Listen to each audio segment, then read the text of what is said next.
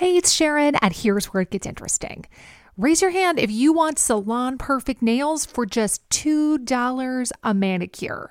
Yeah, me too. With the Olive & June Mani system, you can say goodbye to expensive services that take hours and hours and love your nails more than ever. I would know. I've been doing it for years. Get 20% off your first Mani system with code PERFECTMANI20 at oliveandjune.com/PERFECTMANI20. That's PERFECTMANI20 at oliveandjune.com/PERFECTMANI20. Now's the time to save 30% on wedding jewelry, only on BlueNile.com. Make sure your wedding ring is the one with your pick of diamond and lab-grown diamond bands, all hand-finished and graded for excellence. Or surprise her with something blue she'll love for life, like a stunning pair of sapphire earrings. Blue Nile's jewelry experts are available 24/7 to help, from fit questions to style advice. Right now, get up to 30% off at BlueNile.com. BlueNile.com. You mentioned sort of other solutions there. Now, one of them could be a man who keeps getting linked to Liverpool. This name does not go away. Gonçalo Inacio.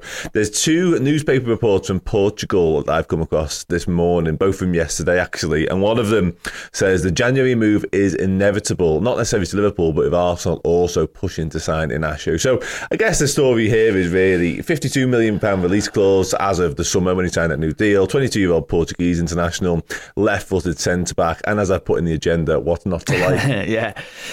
Look, I mean, he's someone who's clearly being fattened up for the sale, isn't he? And I think he has been for a couple of years. You know, he's like you say, he's of an age now where he's becoming an established player. He's obviously already an international, and he's from a club that's traditionally that they sell, don't they? That's their MO. I've just seen the thing here says Inacio is surrounded by the Reds. Yeah, that's what it says. Like that. That's what it says. I wonder who that is. Like, sort of just, Schmadko and I do like these foreign translations when you get these kind of like great sort of phraseology. I mean, it depends, doesn't it? If he is the one that Liverpool think he's our centre back option, then, and he's available in January, then I think there is a possibility that they would look to do it. But if he isn't, I don't think Liverpool sort of all of a sudden will go, oh God, just we need a centre back, get him. I saw there was another link. I think it was at Bola said Arsenal were favourites to sign him. Now you look at Arsenal, and you think, where's he going to? Is he going to play for them straight away? Gabriel and Saliba look quite good to me at Anfield. I think they've got other centre backs obviously there as well. So I think it might just be. I mean, Portuguese newspapers are pretty good at this, aren't they? That they make you believe that a move's on the brink all the time. I remember them with Otavio at Liverpool. It was sort of we're just waiting for the paperwork to be signed, and Liverpool was sort of saying we're not even considering signing. So I wouldn't always take these type of headlines there, but clearly Inacio will be on the move. I think in 2024, probably more likely in the summer. But yeah, he's a very good player, and he's someone I think who's going to play in the Premier League before too long. I think at the moment, I'm not sure whether Liverpool will be going right in for a centre back at this moment. But if Konate was to go down, or I say Joe Gomez was to go down, all of a sudden it does put them in a position where it could undermine their challenge this season. And if there's an opportunity, I think they'd look to do something. Yeah, that's it for me. I think all of us Arsenal and Manchester City, are sort of interesting stages now heading into January, because it feels to me as though one piece of business or a couple of pieces of business here and there might just give one of those teams a slight advantage. And I think Inacio falls into that category. He does, but then you look, last season Arsenal made 3 signings last January, didn't they? They bought Trossard, who's a good player. They bought Jorginho, and they bought Kivior, a young centre back, and you thought, wow, that's a bit of ambition there shown, isn't it? But it didn't really, they fell off, if anything, didn't they? Albeit I don't think any of them are bad players. So it's not necessarily a case of just go and do it. I think City, that was a big win for them yesterday at Everton. I think they'll back themselves with this squad and say, well, we'll come on strong. I think Liverpool's one is if the injuries bite, because I think that's what will undermine them. I think if Liverpool had the bulk of the current squad available, I think they'd be quite comfortable that we can take this on and we can really go. But they're probably 1 or 2 away at the moment from God, heaven forbid, but Van Dijk, for any length of period. Obviously, we're going to find out how they cope without Salah, but fortunately, the forwards are back to cover that. Yeah. You know, heaven forbid Alexander-Arnold was to go down for a couple of weeks or more. But right now, they're not in the sort of crisis point. You know, the fear is that they get there, and so it's whether you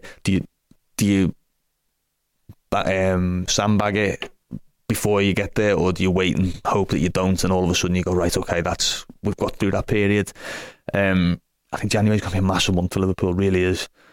You know, not just without that, without Salah, without Endo, whose absence will be felt, definitely. I think he started the last 5 games, hasn't he? Endo, yeah, he'll be really good as well. Yeah, and you know, exactly, you've seen the difference in him in those games. But also you've got a semi-final in there. I think Chelsea come to Anfield at the end of the month, right at the month. You know, Bournemouth away. That's all of a sudden that looks a far more difficult game than previously.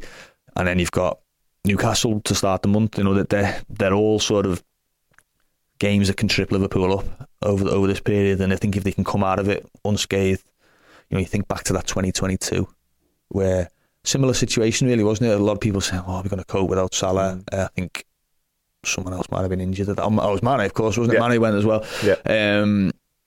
And they muddled through a little bit. They beat Palace. I mean, they beat Palace. They got through against Arsenal in the cup, and it was like, right, they really got momentum from that because they sort of dug deep and got through. I think there could be something similar this time. If you can emerge unscathed from this January, you could be in a really strong position when you're sort of getting big hitters back, and you've got that, your tails up into February, March. Yeah, absolutely. Yeah, let's hope so anyway. But yeah, I think the Inacio stuff for me, he feels, just from a personal perspective, he does feel like a good fit. He's about to sort of hit that sweet spot of 160 professional games. He's a left-footed centre-back. He does feel a bit, because obviously we've got Gomez covering over there now, and then when Gomez isn't there, Robertson, and then we go to 3 centre-backs. He just feels like he would fit that mould a lot. It's just difficult, you know, just logistically it's difficult because Van Dijk's your left-sided centre-back and Van Dijk's your best player at this moment in time. So you're buying a £50 million left-sided centre-back. It's like, well, you're either going to have to play him which is not impossible. You know, I don't think of too many left-footers that play on the right, but you could. It's not. I don't think it's like, you know, impossible. But it's like, well, you're going to spend £50 million on someone who essentially plays in a position that, you know, is nailed down, one of the few positions in the side. But you're right, he's 22. You know, he's coming from a league where Liverpool have had success in the past, and they've shown that, you know, they trust the development in that league. He does tick a lot of boxes. I've watched him a couple of times. He's a really good player as well. You know, great on the ball, quick, tall.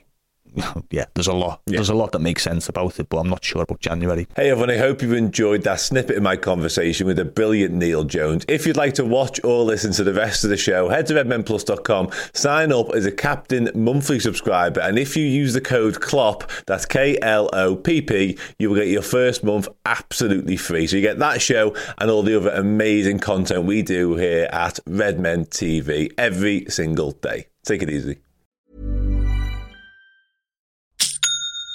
That's the sound of another sale on Shopify in store. Shopify POS is everything you need to sell in person. From payments to inventory, Shopify unites your sales into one commerce platform. Sign up for a $1 per month trial period at shopify.com/retail23. Shopify.com/retail23. Roundabout Season 2, presented by Nissan, is live now, and we're back to share more stories from the road and the memories made along the way. We're talking rest stops. If we're stopping to get gas, you will be timed. Misguided plans. I grew up in the city, so I have a healthy fear of real extreme darkness. A lot of laughs. Y'all weird, but you were different. And so much more. Listen and subscribe wherever you get your podcasts.